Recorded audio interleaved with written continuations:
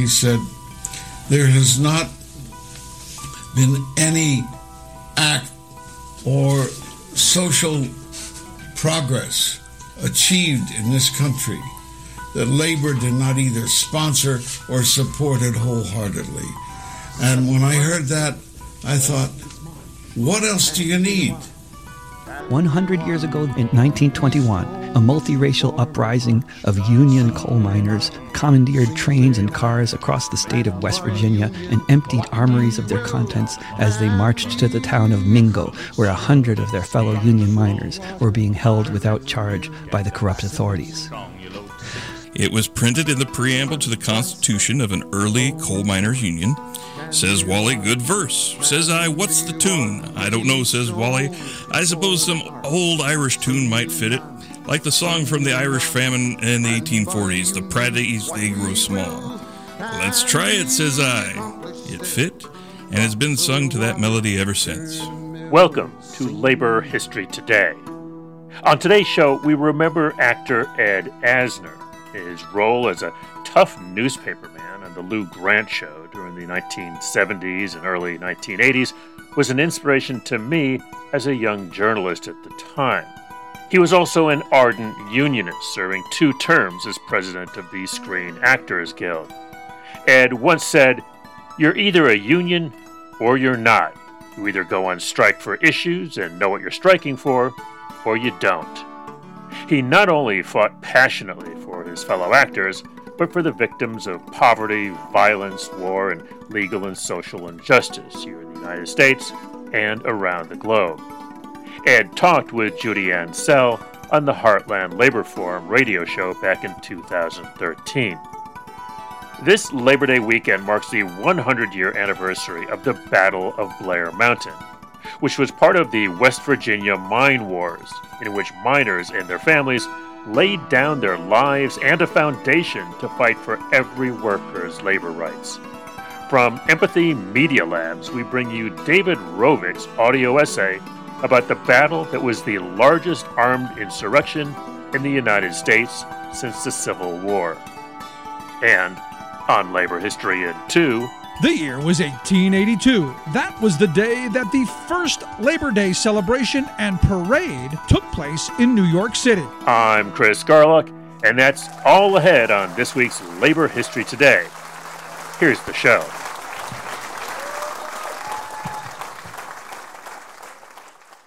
We begin this week's show with a short bonus report that contributor Alan Weirdak put together in connection with the ongoing nationwide strike by Nabisco workers. Here's Alan. Hey everyone, welcome to a quick segment of Cool Things in the Meany Archives. I'm your host, Alan Weirdak. Here just to talk about the current Nabisco strike of the Bakery Workers Union. So as many of you know, currently all Nabisco production and distribution facilities in the United States are still on strike. This is the first Nabisco strike since 1969, when Nabisco plants in 13 U.S. cities closed for roughly 2 months. Where do we fit in the archives? Well, we have the official records of the Bakery, Confectionery, Tobacco Workers, and Grain Millers International Union, also known as the BCTGM records. And in those records, we actually found a folder full of photos from previous Nabisco strikes. These photos are all undated, but most of them show Nabisco workers from Local 300 in Chicago, and there are also a few other photos of Nabisco workers from Local 492 in Philadelphia. These photos will be attached to the show notes. You can also find them on our Instagram and Twitter, the handle for which is @UMDMLA. So reach out to us for more information on these photos and other materials in the BCTGM records. And to our brothers and sisters on the picket lines, one day longer, one day stronger. All right, everybody, take care. Remembering the Battle of Blair Mountain. 100 years ago, in 1921, a multiracial uprising of union coal miners commandeered trains and cars across the state of West Virginia and emptied armories of their contents as they marched to the town of Mingo, where 100 of their fellow union miners were being held without charge by the corrupt authorities. Somewhere around 15,000 miners engaged in 3 days and nights of crossfire with thousands of the more well-to-do members of West Virginia society, including every cop in the entire state and all the gun thugs and the mine operators could find available to hire. The bosses used the racial divide in the U.S. to keep the working class in a constant state of conflict. So much of the labor movement of the day rejected this strategy and employed their own strategy of inclusion.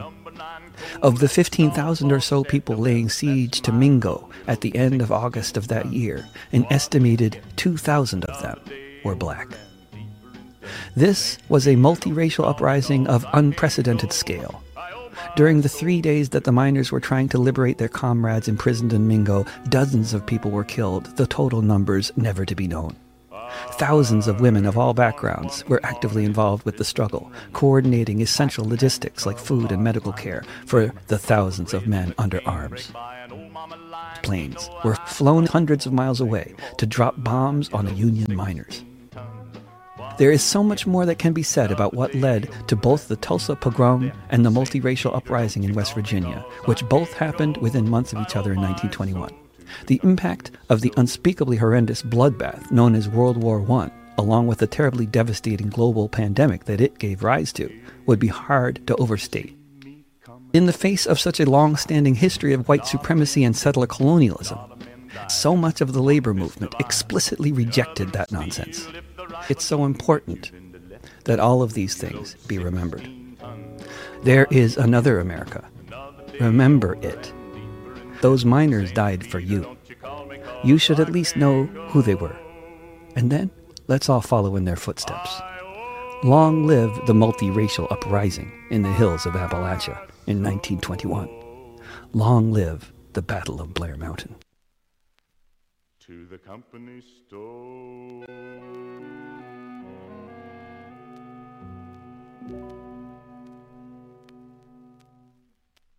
Step by step along this march can be won, can be won. Many stones can form an arch, singly done, singly done. And by union what we will can be accomplished still. Drops of water turn a mill, singly done, singly done. Welcome to the Heartland Labor Forum, a weekly show of news, information, and commentary by and for the working people of Kansas City. This show is produced by a team of volunteers from a broad range of workplaces and unions. The views expressed on the Heartland Labor Forum are ours and not necessarily those of KKFI or any unions involved. Welcome to the Heartland Labor Forum. Tonight's show is being underwritten by United Steelworkers District 11 and Teamsters Local 41. United Steelworkers District 11 representing 35,000 members in the Midwest, protecting worker rights and organizing the unorganized. We support union-made products. Teamsters Local 41 is the largest Teamster local in Kansas City and the surrounding area and represents approximately 6,000 members in varied industries. We help workers and their families achieve and live the American dream. We proudly support the heroes in uniform that protect our country and the heroes of the healthcare industry that put their lives on the line every day to protect all of us. And the Heartland Labor Forum and KKFI thank our underwriters for their support. On tonight's show, it's almost Labor Day, and all of our volunteers here on the Heartland Labor Forum are celebrating by sharing our recommendations of our favorite books about working people, and we'll also share some favorite labor songs and reveal the origins of our theme song. We'll remember actor and union leader Ed Asner, Kansas Citian by birth and unionist by conviction. In 2013, I interviewed him here in the studio at KKFI. Here are a few segments from that interview. Ed Asner was born in Kansas City in 1929. He's 83 and has no plans to retire. As a TV actor, he won more Emmys than any other. He gained fame playing Lou Grant on The Mary Tyler Moore Show, whose theme you just heard, in the 1970s, and then transformed the character into a drama, The Lou Grant Show. He's been in over 200 films and TV series, including dramas, comedies, documentaries, and cartoons. He was in JFK, Roots, The Book of Daniel. He played Santa Claus in Elf and Carl Fredricksen, the old man in Up.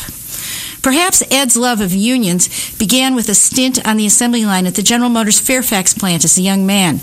He served 2 terms as president of the Screen Actors Guild from 1981 to 85 and has been notoriously outspoken on issues of labor, human rights, and U.S. foreign policy for decades. He supported justice for Leonard Peltier and Mumia Abu-Jamal, opposed our wars in Central America and the U.S. blockade of Cuba. He was a member of the Democratic Socialists of America and more recently supports Move On. While Asner's acting career plowed through obstacles set up by those who hated his outspoken politics, he has paid a price, as you'll hear in our interview of him. On the Heartland Labor Forum, we celebrate troublemakers, and it's clear that Ed Asner is a lifelong agitator. He came to the KKFI studio on a very hot June afternoon, and he was thirsty. He patiently signed a few autographs, was touched when our engineer, John Todd, presented him with a photo of his late brother, Ben, in his record store, Capers Corners, and immediately started agitating for a cold drink. We won't play the drink part. We asked Ed Asner how he got involved in the labor movement. This was while he was starring in the Lou Grant Show. He said that in the early 70s, he tried to approach the union, the Screen Actors Guild, but it was filled with elitists who were not interested in his input. Were there issues in the union that you felt weren't being addressed because these people were, I guess I would assume, out of touch? Issues within the union. Always. The best, the most progressive, you'll always have issues, as you well know. Sure. Some of ours were outrageous, but in 80, we were on strike, and the rebels weren't happy with Bill Schallert, who was a good man. They thought he was too tolerant, not intransigent enough. So they stampeded, and I spoke out for them. It was the first time I made an appearance for the union, and I forget who the guy was. I appeared opposite the production spokesman in negotiations, and I felt very intimidated. And I had insisted somebody come there to be with me, to coach me, and nobody was there. So I was out there all by myself, but I was certainly broadcast in L.A., and he turns to me and he said, why are you striking now? The reasons had already been elicited. He said, why are you striking now? And I said, well, when would you recommend we strike? And that so blew him out of the water. It was a telling blow, and the production spokesman never scored any points whatsoever. So I made a good impression on TV, and they began to push me in front of the press more and more. And then you got elected president of the union. Now, when you were president of the union, you were still doing Lou Grant, which, by the way, got numerous Emmy Awards and other awards. I loved that show, to tell you the truth. I was really sad when it went off the air. But it was canceled in 1982. So, was it the content of the show with dealing with such controversial issues? You even dealt with gay rights, I guess. No, I don't think so. Well, I don't recall doing. At the time, I felt we only didn't deal with 3 things: busing, gun control, and what was the third one? I can't remember the third one. Abortion? Abortion, yeah.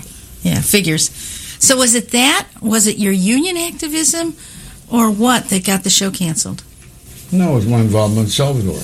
Oh, really? And what's behind that? I mean, was there pressure put on the network? Do you know? Well, certainly. One of our sponsors was Kimberly Clark, who had 3 factories in El Salvador. Yeah. Yeah. That's amazing. Vidal said soon, whatever program they had on, they canceled. And the candy company, British company. Oh, Cadbury. No? Cadbury. They're the ones who canceled advertising on our show. I see. But then, because of the stink that was being made, the uproar, when the show was canceled, a wonderful guy, I can't remember his name, vice president of CBS, came out to see me and tried to convince me that loss of sponsors is not why the show was canceled. That there were sponsors waiting in line. I never saw them, but I'll take his word for it. But he said that there were sponsors waiting in line. Okay. So what else? If it wasn't loss of sponsors, what was the reason? My attracting too much right-wing attention. Really? Yeah, because of what I was saying about Salvador. I mean, they perverted it, and I became a communist because of the perversion. Mm-hmm. So that whatever came out of my mouth was communistic. Well, you also weren't much of a fan of Ronald Reagan, right? Well, he certainly fostered. If you've been reading the news out of Guatemala lately, Rios Montt was convicted and then forgiven or pardoned, or they're waiting to right. try him again. And Reagan, who had been a staunch unionist when he was president of the Guild and belonged to the left wing, encouraged Rios Montt without citing what he was doing, but opened the path to death squads, etc., far more than before. Finally, Ed Asner talked about his disappointment with his own union, the Screen Actors Guild, over the merger with AFTRA. So I asked him, so what's wrong with unions, or why are unions in such decline? Nothing wrong with unions. They're the greatest thing since sliced bread. They are the best equipment in the world. My first out-of-town meeting, I went to Denver and attended a union meeting there, the branch of SAG there. And Bud Wolf, the executive secretary of AFTRA, was in attendance at that same meeting. And I listened as he spoke, and he said, there has not been any act or social progress achieved in this country that labor did not either sponsor or support it wholeheartedly. And when I heard that, I thought, what else do you need to hear that? When I see it, I mean, I know that there are criminal labor racketeers, labor organizers. It's horrible, but there must be ways to rein them in. But the point is that with labor, with unionized labor, a level of decency and fairness can be achieved in establishing wages and working conditions. And when those levels are established, the non-union man who then gets a job because they don't want to go union automatically benefits from whatever the laboring man fought and struck for to achieve a bottom line of reward, of fairness, of acceptance. And this being the biggest capitalist country in the world, that's why we've done something like 5% now, are we? 6.9% in the private sector and about 11.9% overall. Well, there is just as the effort to overturn Roosevelt's New Deal, Lyndon Johnson's Fair Deal is going on in this country, and some success is being achieved. The same applies to labor. That the more labor can be defeated, the more you can advance on the other fronts. Ed Asner was an activist, an agitator, a curmudgeon, and beloved by his many fans. As a star, he made great contributions to expose violations of human rights in El Salvador and Guatemala, and to oppose U.S. imperialism in Latin America. He was one of a kind. We'll post the entire interview from 2013 on the KKFI webpage by tomorrow. Stephen Hill is a new volunteer who got right into digging into the history of our theme song, Step by Step. Stephen? Thanks, Judy. Listeners to the Heartland Labor Forum will be familiar with the song that opens our program.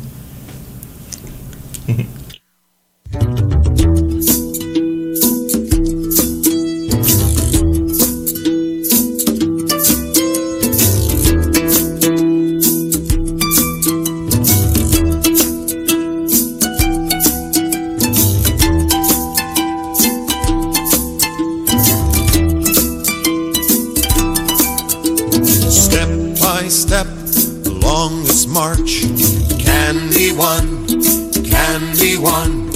Many stones can form an arch, singly done,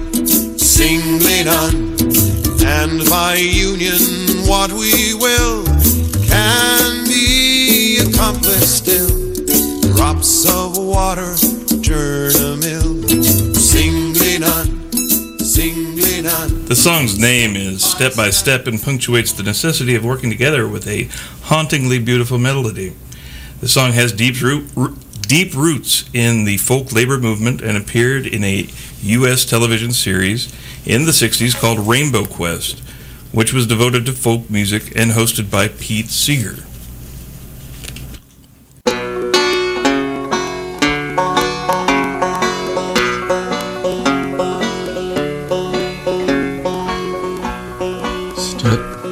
Step, the longest march can be won, can be won. Many stones can form an arch, singly none, and by union what we... A fellow by the name of Waldemar Hill, no relation, is attributed by Seeger to finding the lyrics for the song. Hill, who Seeger called Wally, was a pianist and composer who edited the folk and protest musical reference work known as the People's Songbook, and was also a frequent collaborator with Seeger on various musical projects. Hill found the lyrics almost word for word in the preamble to the Constitution and laws for the government and guidance of the American Miners Association, written in 1864, and we have a link to that on the Heartland Labor Forum Facebook page. In his songbook, Where Have All the Flowers Gone?, Pete Seeger says this: "It was printed in the preamble to the Constitution of an early coal miners' union. Says Wally, good verse. Says I, what's the tune? I don't know, says Wally. I suppose some old Irish tune might fit it, like the song from the Irish famine in the 1840s, the Praties They Grow Small. Let's try it, says I. It fit, and has been sung to that melody ever since." So there we have it. The Heartland Labor Forum's opener has deep roots in the American labor movement, with a strong connection to the Heartland itself, as the American Miners Association was the first national union of miners in the United States, and was formed in 1861 at a convention in St. Louis, Missouri. The song remains a favorite of folk labor to this day, with John McCutcheon saying, after being asked why the song is his favorite, by Anthony Ashbolt and Murray Mulharo, "It was like a perfect distillation of the sentiment of the song. So it's the combination of the connection I have to because of who I learned it from. Secondly, the way it talks about the basic, most important things about communities and unions. And thirdly, it's just a perfect song as a piece of craft work." We at the Heartland Labor Forum couldn't agree more. The link to that interview is on our Facebook page. Another new volunteer is Mark Gallis, who offered up his pet labor song collection. We'll play several with comments by Mark through the show. Mark? Sarah Ogan Gunning was a singer-songwriter from the coal country of eastern Kentucky. Both her father and first husband were coal miners. In 1937, she wrote "Come All You Coal Miners," a song imploring miners to organize to secure better working conditions and better wages. This version of the song is performed by Uncle Tupelo, a pioneer of the alt-country genre. From 1992, here's Uncle Tupelo with Coal Miners.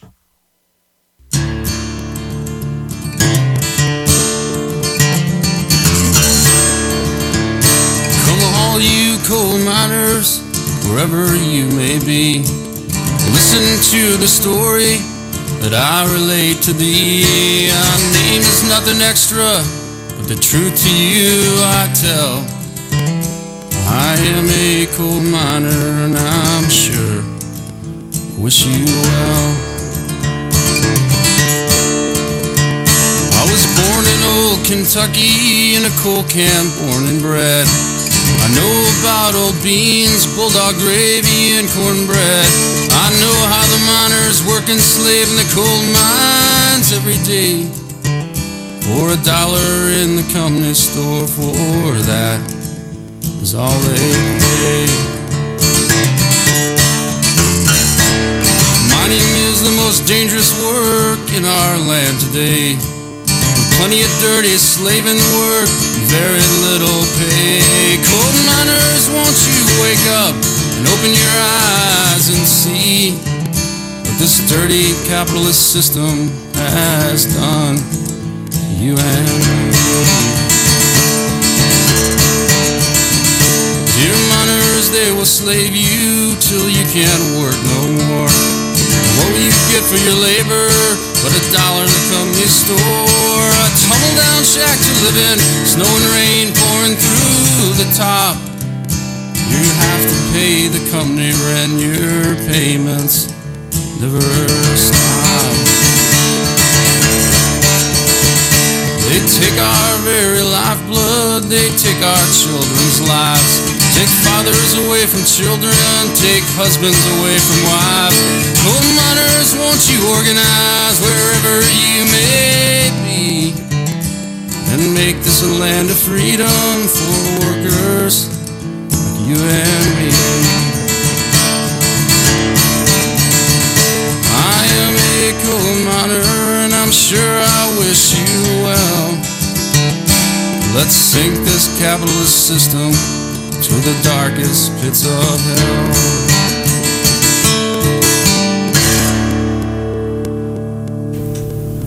Tom Gepkin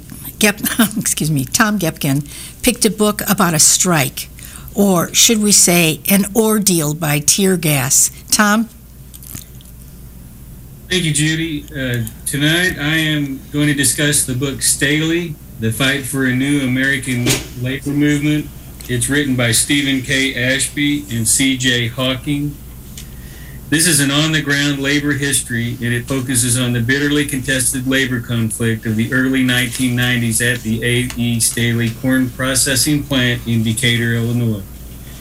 Workers waged one of the most hard-fought struggles in recent labor history. It was family-owned, but it was bought out by a multinational conglomerate, Tate & Lyle, which immediately launched a full-scale assault on its union workforce.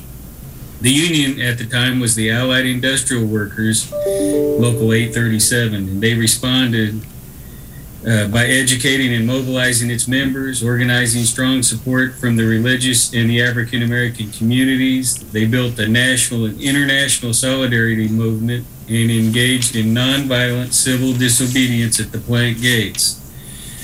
So what they were was a company that had been a union company for 50 years, had a nice contract.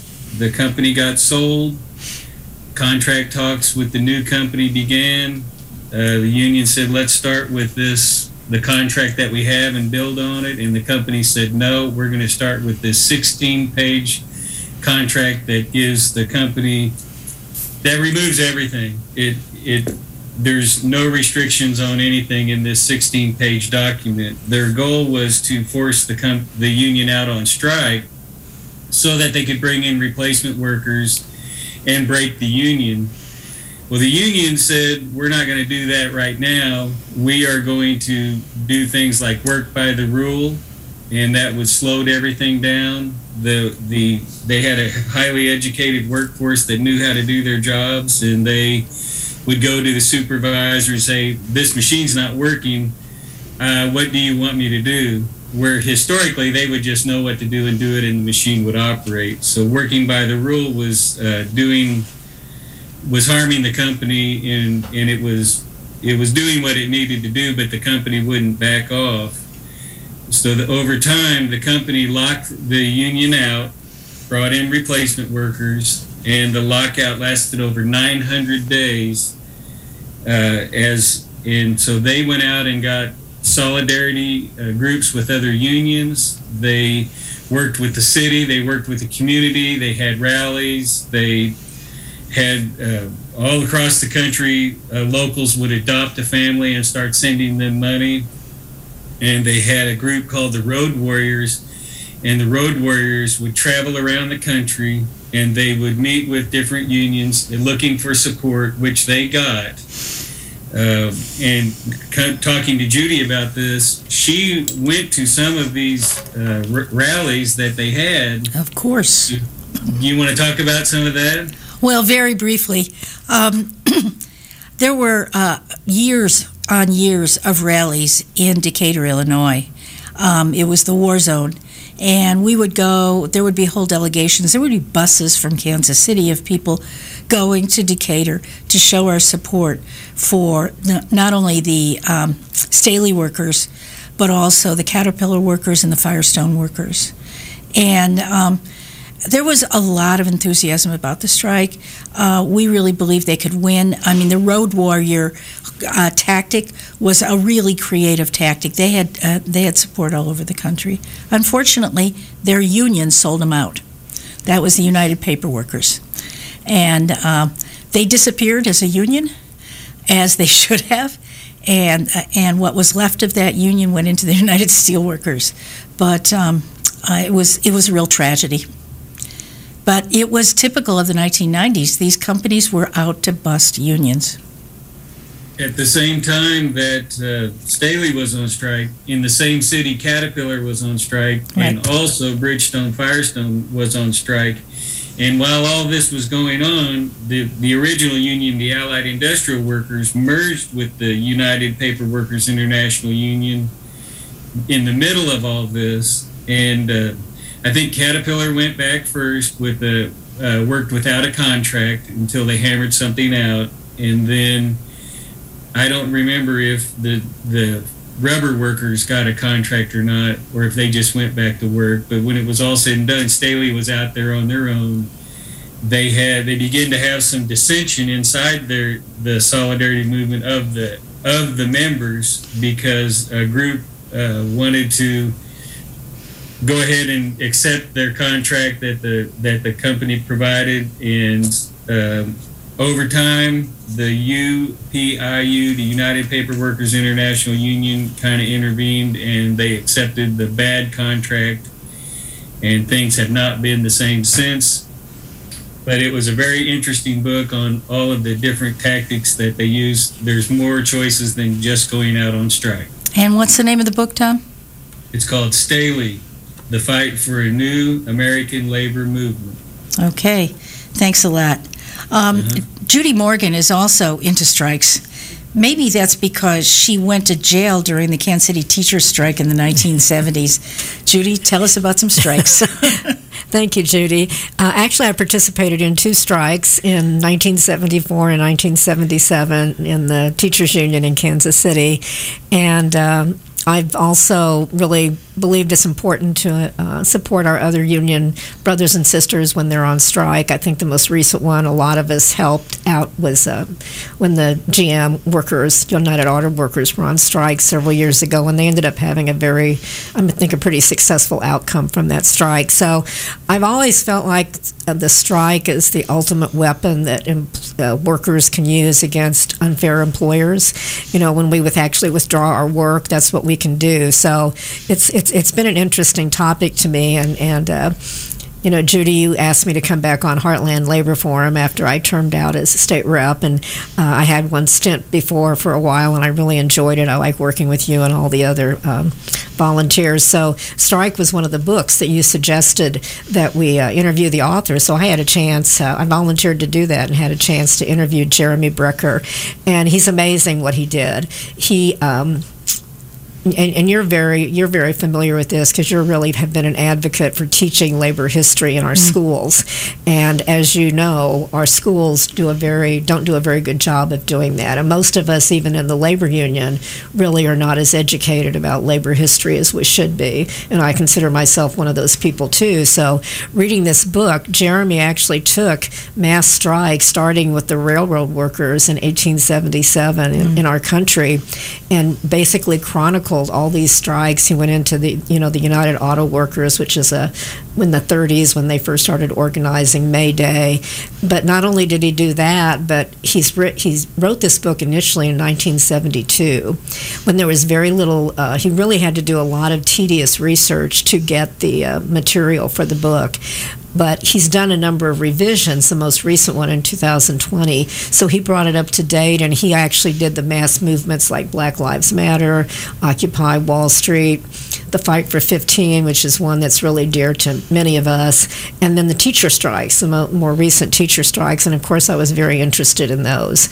And he did not look at things from the view of leadership. He looked at it from the point of view of the rank and file members, which I think is really important. So I think anyone who wants to learn about mass strikes, mass movements, this is the book to read. It's a great book, and I really think it's amazing what Jeremy has done in terms of this book. Okay, and the name of it is? It's Strike by Jeremy Brecker. He's written about, I think, 15 or 16 labor books, but this one he started when he was a young man, and now he's about my age, I think, and he's done a number of revisions. The most 72 is the first one, and now 2020, this is the one I read, the revised 2020. Okay, great. Thanks, Judy. The Heartland Labor Forum is a member of the Labor Radio Podcast Network. Check out the rich diversity of programming related to workers and unions at laborradionetwork.org. Thanks to our engineer, Jen Zayman.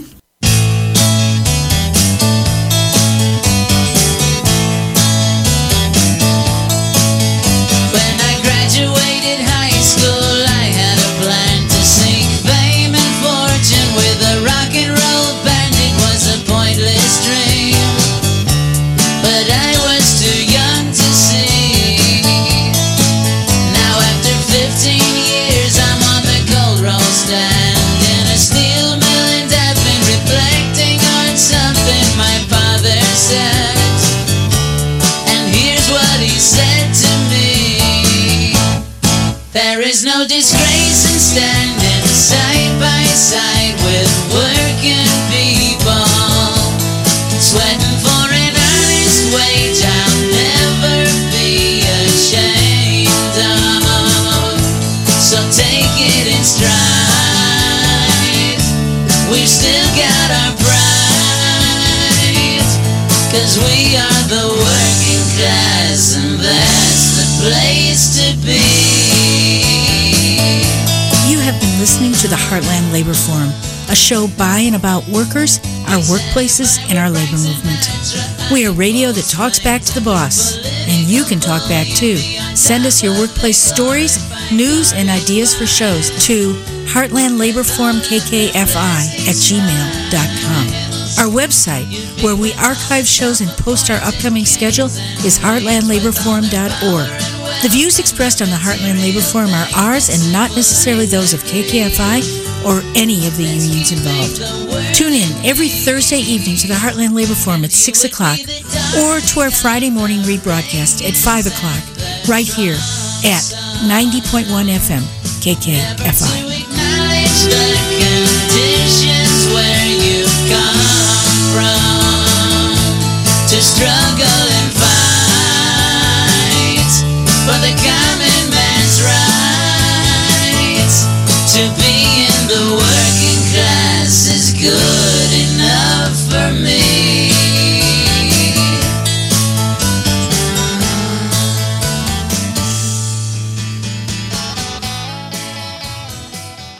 I'm Rick Smith, and this is Labor History in 2. On this day in labor history, the year was 1882. That was the day that the first Labor Day celebration and parade took place in New York City. The New York Sun printed a vivid report of the parade of 10,000 marching workers. The paper described, quote, men wearing regalia, men with society aprons, and men with flags, musical instruments, badges, and all the other paraphernalia of a procession. The article went on to say, quote, as far ahead as one could see, and as far down the side streets as forms and faces could be distinguished, the windows and roofs and even the lampposts and awning frames were occupied by persons anxious to get a good view of the first parade in New York of working men of all trades united in one organization. All along the line, cheers were sent up. The reporter described the colorful banners carried by each trade union and noted that following the bricklayers came, quote, 2 decorated wagons containing brick arches. On each side of one of the wagons were the inscriptions 8 hours for work, 8 hours for rest, and 8 hours for recreation. And, get on to it, the union will never surrender. From New York, the idea of setting aside a holiday for workers spread. Oregon became the first state to officially recognize the holiday in 1897. Colorado, Massachusetts, New Jersey, and New York established a Labor Day that year as well. By 1894, 23 more states celebrated the workers' holiday. It was that year that President Grover Cleveland declared it a national holiday in response to the Pullman strike and boycott that began in Chicago. Labor Day is the day to honor the sacrifices made by labor fighting for safe and fair workplaces. Labor History in 2 brought to you by the Illinois Labor History Society and The Rick Smith Show.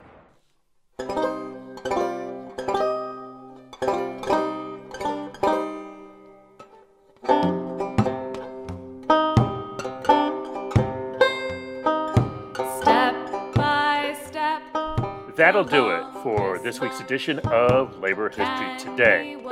You can subscribe to LHT on your favorite podcast app, and even better, if you like what you hear, and we sure hope you do, please like it on your podcast app, pass it along, and leave a review. That really helps folks to find the show. Labor History in 2 is a partnership between the Illinois Labor History Society and the Rick Smith Show, a labor-themed radio show out of Pennsylvania. Today's music includes 2 versions of Step by Step, the first by John McCutcheon, and the second a performance last year at the St. Andrew's Episcopal Church in Seattle, Washington. Labor History Today is produced by the Metro Washington Council's Union City Radio and the Kalmanovitz Initiative for Labor and the Working Poor at Georgetown University. The Labor History Today team includes Ben Blake, Patrick Dixon, Leon Fink, Sherry Lincoln, Joe McCartan, Evan Papp, Jessica Pozak, and Alan Weirdak. For Labor History Today, this has been Chris Garlock. Thanks for listening, stay safe and healthy, but do keep making history, and see you next time.